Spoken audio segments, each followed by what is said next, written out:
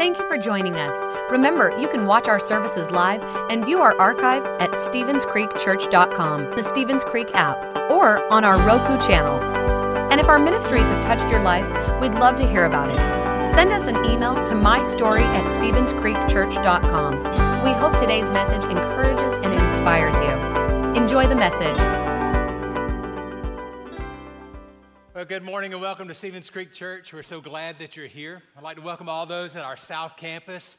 Glad to have you in church today. I'll tell you, it's beautiful here at Stevens Creek. All the decorations and everything really makes it special. But I'll tell you, the sanctuary at the South Campus, I'll tell you, it's up a notch. And I was just noticing all of the ornaments here. But in that architecture of the South Campus, it is just so beautiful. And so we enjoy it here, but you ought to visit the South Campus sometime during Christmas. You would really enjoy that too. I'd like to welcome all those watching online. You know, I love to start with something funny. Did you hear about the guy that had to work out of town leading up to Christmas, and he was really feeling guilty about that. And so on his way back home, he decided he had stopped by the department store to get his wife an extra gift before Christmas. And he walked into the store and saw the cosmetic counter there, and he said, "I'd like to get some perfume." And the clerk brought out a $50 bottle of perfume, and he said, "Oh, that's nice, but that's a little bit much here." And then she brought out a $30 bottle of perfume, and he said, "Oh, that's a little bit too much here too. And do you have something a little less?" And then she was frustrated and brought out a little $15 bottle of perfume. He said, "Look," he said, "what I really want to see here is I want to see something really cheap." And so she brought out a mirror. And so, guys, let me say this. Right now, you're in the hunt for Christmas presents. And listen to me in South Campus. You're in the hunt for Christmas presents.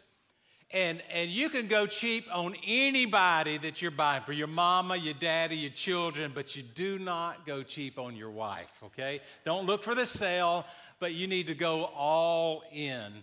Christmas is a big deal.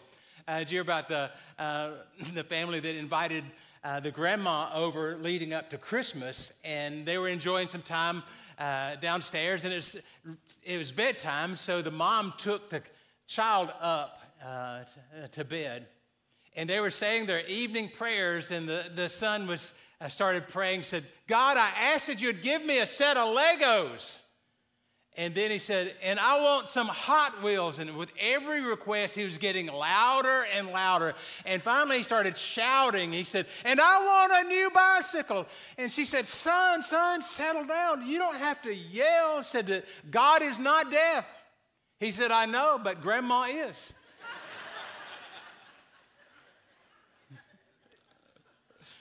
He didn't have faith in God, but he had a lot of faith in Grandma.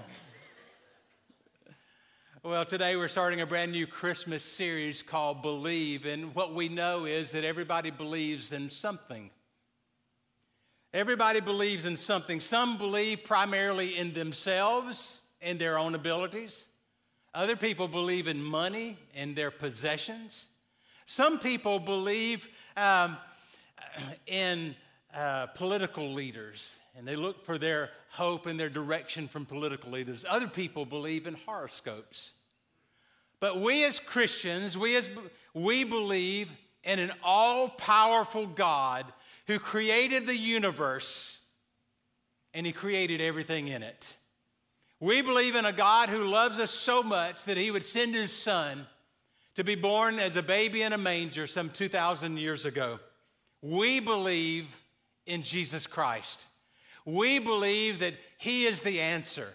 We believe that he is the one that has the power to save us, the power to heal us, the power to restore us, and the one who gives us hope that there is a better day coming. And some of you, maybe life has let you down. We all know that the last few years have been very difficult and very challenging. And so many people come through these doors, or maybe you're watching online, and you've been so disappointed in what has unfolded over the last several months. And you've been tempted to say, I don't believe in that anymore. But I'm here to tell you that Jesus Christ is worth believing in. He'll never let you down, and he will fulfill the promises that he's given you. This series is about that. It's about putting our faith, it's about putting our trust in a power that is greater than ourselves. It's about reconnecting with the true meaning of Christmas. When we think about Christmas, the Christmas story starts in the book of Luke. And today I want to open up the pages of the Bible to chapter 1 of the book of Luke. Now, we all know that the big story in the Gospel of Luke is the birth of Jesus Christ. But when we look at chapter 1, Luke spends as many verses describing the circumstances and the conception of the birth of John the Baptist than he does in the birth of Jesus. So we pick it up in Luke chapter 1. We began reading with verse 5. It said, in the time of Herod, king of Judah, there was a priest named Zechariah, who belonged to the priestly division of Abijah. Now, his wife, Elizabeth, was also a descendant of Aaron. Now, both of them were righteous in the sight of God, observing the Lord's commands and decrees blamelessly. So what we see here is that both Zechariah and Elizabeth grew up in families that were involved in ministry. So when Zechariah married Elizabeth, it was like a preacher marrying a preacher's daughter. This family was a power couple. They were remarkable. In fact, Luke says that they were righteous and they were blameless. In other words, they lived a godly, scandal-free life. But even though they lived a godly, scandal-free life, everything didn't go as they had hoped. They had some heartaches along the way. They had some struggles along the way. We pick it up in the next verse, verse 7. It says, but they were childless because Elizabeth was barren. She was not able to conceive. And notice this, and they were both very old. Now, when I read that, honestly, I was a little offended that he said they were very old. Because one commentator said that Elizabeth and Zechariah were in their 60s. And I am 60. And so the Bible is saying, Marty, you are very old. Now I feel like I am 35, but I guess in Luke's eyes, I am very old. Now, Zechariah and Elizabeth never stopped praying for a baby. They earnestly prayed and they prayed and they prayed, but they didn't see the answers to their prayers until now. And as the story unfolds, Zechariah is serving as a priest in Jerusalem at the temple.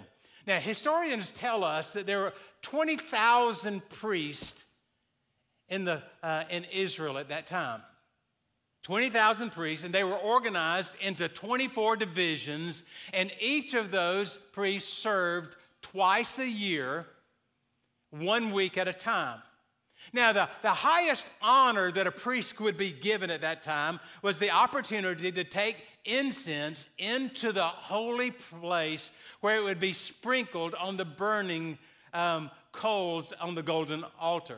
Now, this was such a high honor that more than likely this would only take place one time in an individual priest's life. Only one time would a priest be able to do this in his lifetime. And this is Zechariah's day. In that holy moment, he took the incense into the holy place, and you know what happened? An angel showed up. An angel showed up. It had been, now he was not expecting, think about this, he was not expecting a heavenly visitor to show up on that day. It had been 400 years since they had a word from the Lord. 400 years now. 400 years of silence. They had longed to hear God speak. We have the power of the Holy Spirit, but the Holy Spirit had not been poured out upon the world at that point. They had waited 400 years to hear. So we pick it up in verse 11. Zechariah is there. Then an angel of the Lord appeared to him, standing on the right side of the altar of incense. Now, when Zechariah saw him, he was startled, and he was gripped with fear. But the angel said, "Do not be afraid, Zechariah. Do not be afraid, for your prayer has been answered. Your wife Elizabeth will bear you a son, and you are to call him John." Now, Elizabeth at this point had been barren for many, many years, and they had been praying, they had been believing for children, but at their age, it didn't seem possible. But before Zechariah could say even a word, the angel started to describe this child and said he's going to bring joy to many people, that he's going to be great in the sight of the Lord, that he's not going to drink wine or strong drink, that he's going to be filled with the Holy Spirit from his mother's womb, that he was going to turn many to the Lord. In fact, he's going to serve with the spirit of Elijah. He will prepare people for the coming of the Lord. I am sure that Zechariah went to work that day thinking that, okay, this is a big deal. This is a special day. I get to go and burn incense on the golden altar. But he didn't expect an angel to show up. He was not expecting his prayers to be answered in this sort of way. It startled him. He was gripped with fear. And when the angel said that, look at his response in verse 18. Zechariah asked him, how can I be sure of this? I'm an old man, and my wife is well along in years. Now, I get that. I get Zechariah completely. I mean, if the doctor said to me, he said, "Marty, you and Patty are going to have another baby," that would be very shocking to me. And Patty, wouldn't it shock you too? I mean, here's the key difference between Zechariah and Elizabeth and Patty and me. Here, we're not praying for another baby. Our last baby was born 28 years ago. We've got 3 grown children. We kind of like having 3 grown children. Some of you are really crying and you're worried about that empty nest. It's better than you think. Well, we got 3 grown children and 3 grandchildren. I mean, our quiver is full, and we've got a wonderful son-in-law in addition to all of that. We don't need any more children. We're not praying for that, but Zechariah and Elizabeth had not given up on their dream. But as Zechariah is responding to the angel's conversation, you can hear in his voice that there's some skepticism there. There's some doubt there. He was in essence saying, yeah, I've got a dream for children. Yeah, I want to have kids, but I don't see how this can happen. I mean, we're too old. I mean, young people have kids. Older couples don't. So which is harder to believe? Which is harder to believe, that an older couple, well advanced beyond childbearing years, could have a child, or a virgin would conceive and give birth to a son? Now, both of these circumstances are humanly impossible. But in the Christmas story, we see that Mary believed, but Zechariah did not believe. There are times when very strong believers will struggle with unbelief. Zechariah and Elizabeth were strong believers, but they struggled here. Here's the point. Strong believers can have strong doubts. Jesus is calling us to trust him, even when we do not see things changing. Strong believers And I'm speaking to a group of strong believers here. I'm speaking to those at our South Campus, those watching online, to strong believers here. And I know that there are seasons in your life that you scratch your head and you wonder why. And you wonder how can things change. You just don't see it coming. But I would say to you, continue to put your trust, continue to put your faith in him. Zechariah's unbelief, it didn't come from some sort of moral weakness here. I think it came from something more basic than that. He simply could not imagine. He couldn't imagine, how could this happen? How could his wife conceive? He couldn't imagine how a couple on Medicare could be welcoming a new baby into their family. I mean, how can that happen?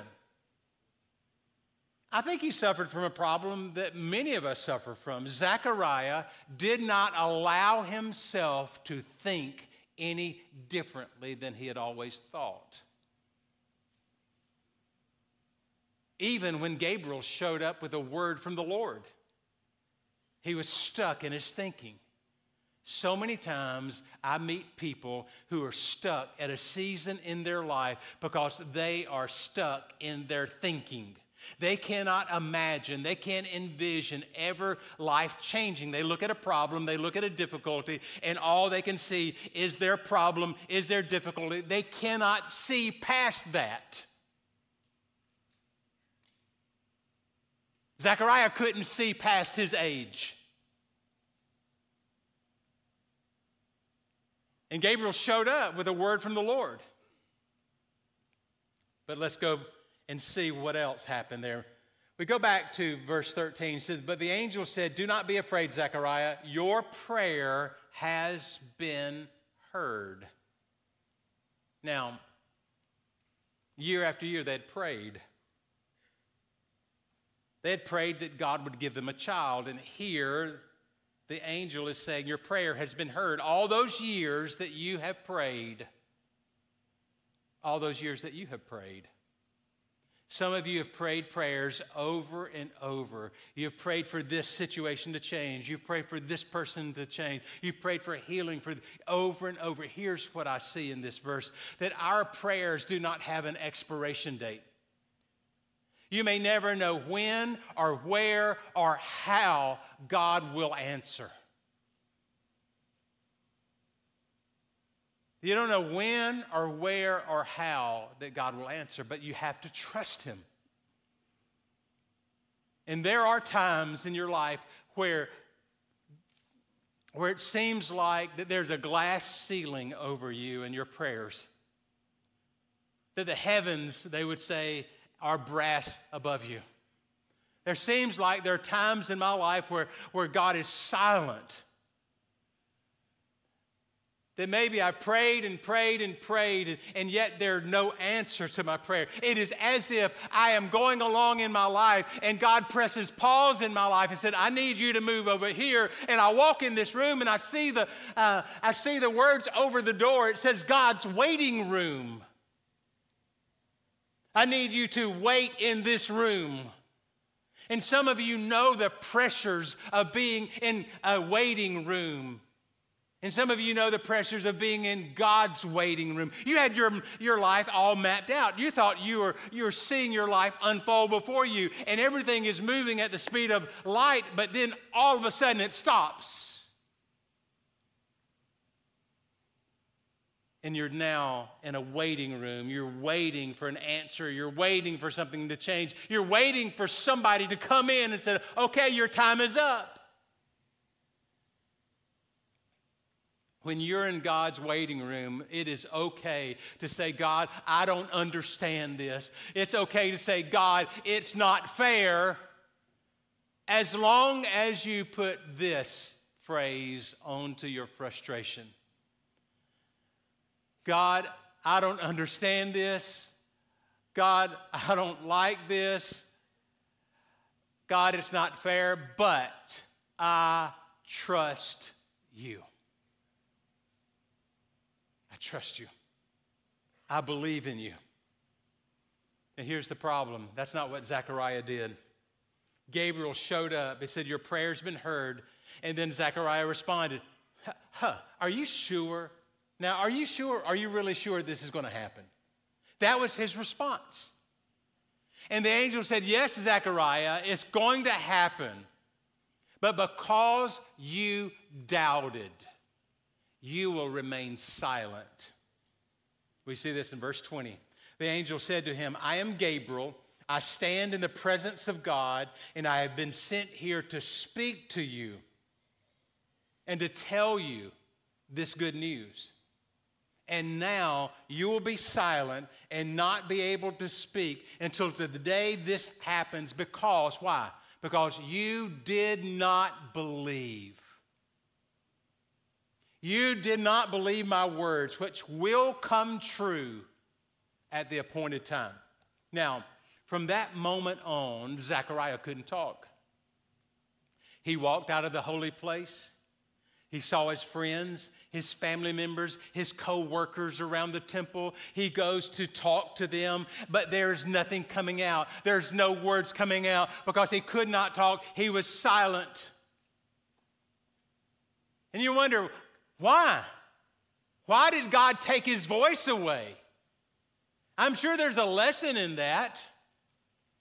Could it be that Zechariah's tinge and leaning toward the doubt and unbelief could have grown? I mean, could it be that God knew that he was going to talk about, oh yeah, this angel came and this angel said we're going to have a baby? You know, I just don't know. We're kind of old. I mean, look at Elizabeth. Look at me. I mean, we're old, very old. Could it be that if Zechariah continued to talk, that he would talk himself out of the miracle that was about to happen? I meet people like that. That something good happens, an opportunity comes their way, and all of a sudden they start to talk their way out of it. I don't see how I could ever do this. Or, I don't have the gifts, or I don't have the talents, or why would they do this, or why would I get this promotion? And you start talking yourself out of that.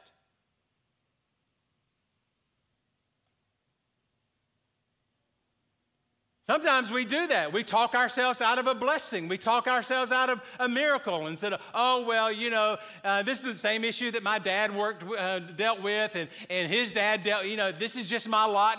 We're from a long historical line of addicts here, and I guess that's just what I have to deal with. And we start to talk ourselves out of a better life. But if Gabriel were standing here today, I believe he would say the same thing that he said to Zechariah. He said, I stand in the presence of the Almighty God, and what he has promised to you will come to pass. If you'll stay in faith, all the forces of darkness cannot keep God's will from happening in your life. I believe that God will open doors that no one can shut. He will turn situations around that look impossible, where there are obstacles that are coming in to try to stop you. God said that he will cause you to run through a troop and leap over a wall. That God says that if you can't go through it, that he'll allow you to go over it. The bottom line is this. People can't stop God's will in your life, and people can't stop God's plan. God has the final say. But Zechariah, with his unbelief, what happened to him? Zechariah's unbelief cost him his voice, but it did not cancel God's plan in his life. God knows what he's doing. Zechariah was not a bad man, but yet under pressure, he gave way to doubt and unbelief. And honestly, most of us may have done the same thing. We could find ourselves in that situation. What do we know about that? We know that God works through imperfect people to accomplish his will in this world. God works through imperfect people. God works through broken people. God uses imperfect people like Zechariah, like you, like me, people who've made mistakes, people that in a moment of weakness that we made the wrong choice, people that feel unqualified, people that feel that we can't accomplish His will, that God uses us. Even though you stumble, even though you've blown it, God uses us. When God intends to send a baby into this world, He works through people like you and me. And so the big idea is this. Yes, we all make mistakes. We all stumble. Your mistakes are a setback, but they will not cancel God's plan for your life. God has a plan, and I want you to know that He is going to complete what He started. God is sovereign. Throughout the whole Christmas story, you will see that every turn there's a strong emphasis on God's sovereignty. Neither Zechariah's unbelief or Herod's murderous rage could stop or even slow down God's plan to bring His Son into the world. When we just stop for a moment and we think about the word sovereign, the word sovereign is a compound word, sov and then reign. We look at this word and we see sov, it simply means supreme. The word reign means to rule, to be over, to be in charge. So when we say that God is sovereign, we say that God is the supreme ruler. He is the one that is in charge, that is over it all. Your mistakes may set you back, but they will not cancel God's plan for your life. God is sovereign. He's still on the throne. And even though you may reject His leadership, even though you may walk away from Him, He is still here and He is sovereign over your life. We've got to trust Him with that. You see, faith declares that God is in control when it seems like everything else is out of control. And I'm calling you to have faith. I'm calling you to believe. I'm calling you to dig deep down inside of you and say, God, I don't understand this. I don't like this, but I trust you. I trust that you are directing my steps. I look at Psalm chapter 47 and verse 8. It says, God reigns over the nations. And we can all say that. Yes, we believe that God is in charge, that He reigns over the nations. But I want you to bring this personal. I want you to make it personal. Yes, God not only reigns over the nations, but God reigns over my life. Yes, God, I declare that you're reigning over my circumstances. You reign over my health. You reign over my finances. You reign over my children, over my enemies. I'll tell you, I pray this on a regular basis. I'll say, let nobody but Jesus run my life. Let nobody but Jesus. And I just say, God, let your will be done in my life. And I pray that over my family. I said, let nobody but Jesus run Patty's life. Then I go through over my kids. Let nobody but Jesus run Stuart's life. And let nobody but Jesus run Sarah and Drew's life. Let nobody but Jesus run Sam's life. I pray that over my grandchildren. I pray that over Summit and Forrest and Shepherd. Let nobody but Jesus. God, I surrender my life to you. There comes a point where we have to surrender our lives to Him and say, God, you are supreme. That angel said, Zechariah, I am Gabriel, and I stand in the presence of God. He sent me to tell you good news, but because you did not believe my words, you'll remain silent. From that moment, he couldn't talk. Then the miracle happened. Elizabeth, in her old age, gave birth to a baby. The promise was fulfilled. The prayers were answered. Her friends and her family, they were so excited. We pick up the story at the end of the chapter 1, verse 59. On the 8th day, the baby's born. On the 8th day, they're going to bring him to the temple in dedication. On the 8th day, they came to circumcise the child, and they were going to name him after his father, Zechariah. But his mother spoke up and said, no, his name is to be called John. You ever notice that? They decided to name him. They were going to name him. Have you ever wondered who they is?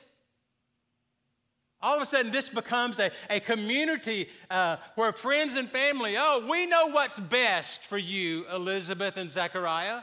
Because they knew that at that point, a mother in those days did not name the child, but a father named the child. But now the father can't talk, so they said, well, we will just name the child. They gathered around and they said this. And Elizabeth spoke up and said, what do you mean? Nobody in this family is named, they said, nobody in this family is named John. But Elizabeth said, no, we're going to name him John. And they looked to the Zechariah. And Zechariah motioned and said, I want you to get me a tablet. Get a tablet. And he went and wrote the name John down. And much to their surprise, when he wrote the name John, his voice was restored and he could speak again. Now, let me go back to the they comment for a minute.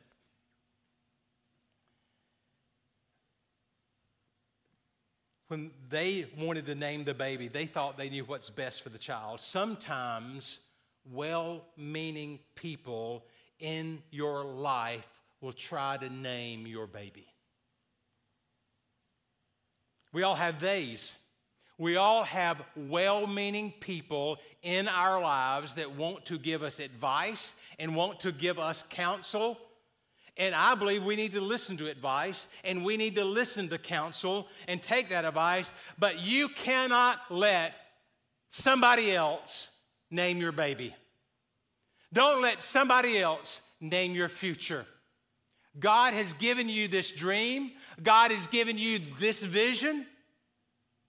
And this is something God has placed in your heart. And I am saying to you, I want you to follow the promptings of the Lord. I want you to follow the will of God for your life. And though other people are trying to direct you this way or that way, you know deep in your spirit where you need to go and what you need to do. And I speak to you in the name of the Lord that you step out in faith. You put your confidence in God, that the God who has called you, the God who has anointed you, He's going to complete what He started in you. So hear that. Don't let the crowds around you steal your joy, steal your victory. Don't let the crowds around you try to take you down a secondary path when you know where you need to go. Don't let anybody name your future. God's given you this dream.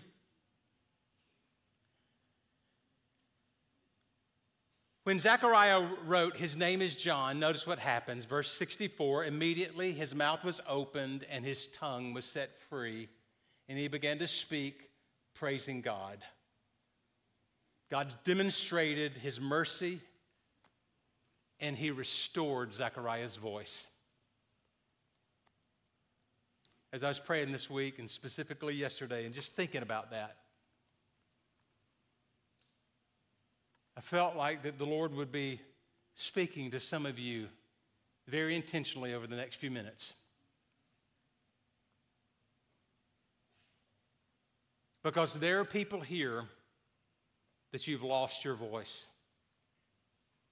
You've lost your place. Maybe you've lost your place in your family. Maybe you've lost your place at work. Maybe you've lost your place on your career path in your education. Maybe you had envisioned to be one career, but yet your grades didn't line up in that field. You've lost your voice. But we see in this story is that God is a God of restoration. And I believe today that God is going to restore you. But not only restore you, but Joel chapter 2 and verse 25 says, I'll repay you, I'll restore the years the locusts have eaten. And I want you to understand this, that God is in the restoration business. And some of you have made mistakes in the past, and you feel like those mistakes have taken you out of the game. You feel like those mistakes have blocked any forward progress. But hear this. God is in the business of restoration. And God is going to restore you. So we come to the place today that we say, God, come, move in my life.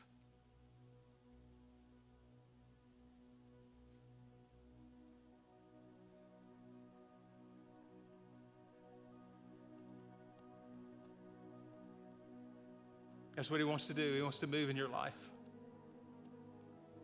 I want to pray for you in the next few minutes. And some of you, maybe you've never made a decision to follow Jesus, and today is your day to say, Jesus, save me. Help me. There's nothing more powerful than a simple prayer like that. Say, Jesus, guide me. Forgive me. There are some of you that you've prayed that prayer before, but for whatever reason you have wandered from the faith and you are not as close to God as you once were. And God is calling you to rededicate your life. God is calling you to come back home this Christmas. That you are that prodigal, that you have wandered away from his will in your life. Over the next few minutes, we're going to pray. And it's my prayer that God not only restores you and restores your faith, but he's going to restore you and your family. Because there are some of you here that you have prodigal daughters and you have prodigal sons. And today we're going to stand together and we're going to pray, God, would you restore my family? There are some of you that you are at odds with people that you love, and every time you get around, there's this tension underneath the conversations. There's this edge on the conversations, and it seems like that hidden edge is just destroying the peace in your family gatherings. And today, we're going to pray that God will restore your family and will give you peace, that as you embrace the holidays, that you sense that his peace is here. There are some of you today that you have lost your voice. And God is saying, I'm going to restore your voice. Where you have felt as though nobody is hearing you and you are not being understood, that God is going to raise you up and God is going to anoint you, that as you speak, they will look at you and listen to you as if they're hearing it for the very first time, and people will turn and listen, and you will be able to provide the direction, because it is not you that is speaking, but it is the anointing of God that has given you the words to handle very challenging and difficult circumstances that you don't have the ability to, but God in you is going to turn that around, and you're going to see it change because of this prayer. I want you to lean in. I want you to understand that the Spirit of the Lord is standing in this place. And I want you to understand that this is a moment where we're going to say, God, come and move in us. And God, move in this room, and move in our families, and move in our city, and let your presence be here. Let your power be here. Let us not go through another day like we've done, but let's be a moment where we're changed.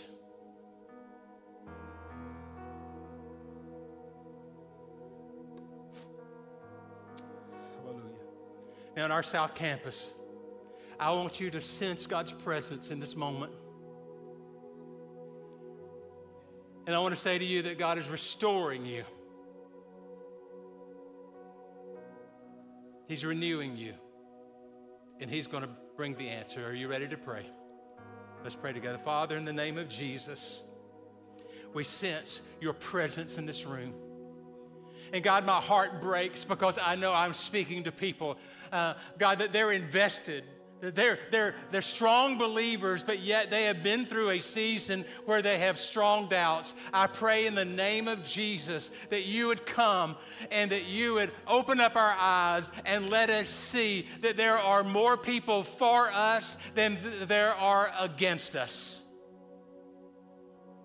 Jesus, I pray that you would release the angels of heaven to encamp round about our household. I pray, God, that you would push back the darkness, that you would push back the enemy from our families, from our workplaces. I pray, God, that in the name of Jesus, that we would find the freedom that we so long for. Come, Lord, help us. And for those of you that have never been saved, pray this prayer. Say, Jesus, save me. Forgive me. Make me into the kind of person that you want me to be. I receive your touch and your spirit in Jesus' name. Now, Father, that's all of our prayers, that we would receive what you have for us. I want you to say that. Say, Father, I receive what you have for me. Say that. Say, I receive what you have for me. We pray this in Jesus' name. Everybody said, amen. Amen. God bless you today. Thanks for listening. If you would like to help support the ministries of Stevens Creek Church, please go to StevensCreekChurch.com and click the Give button. See you next time.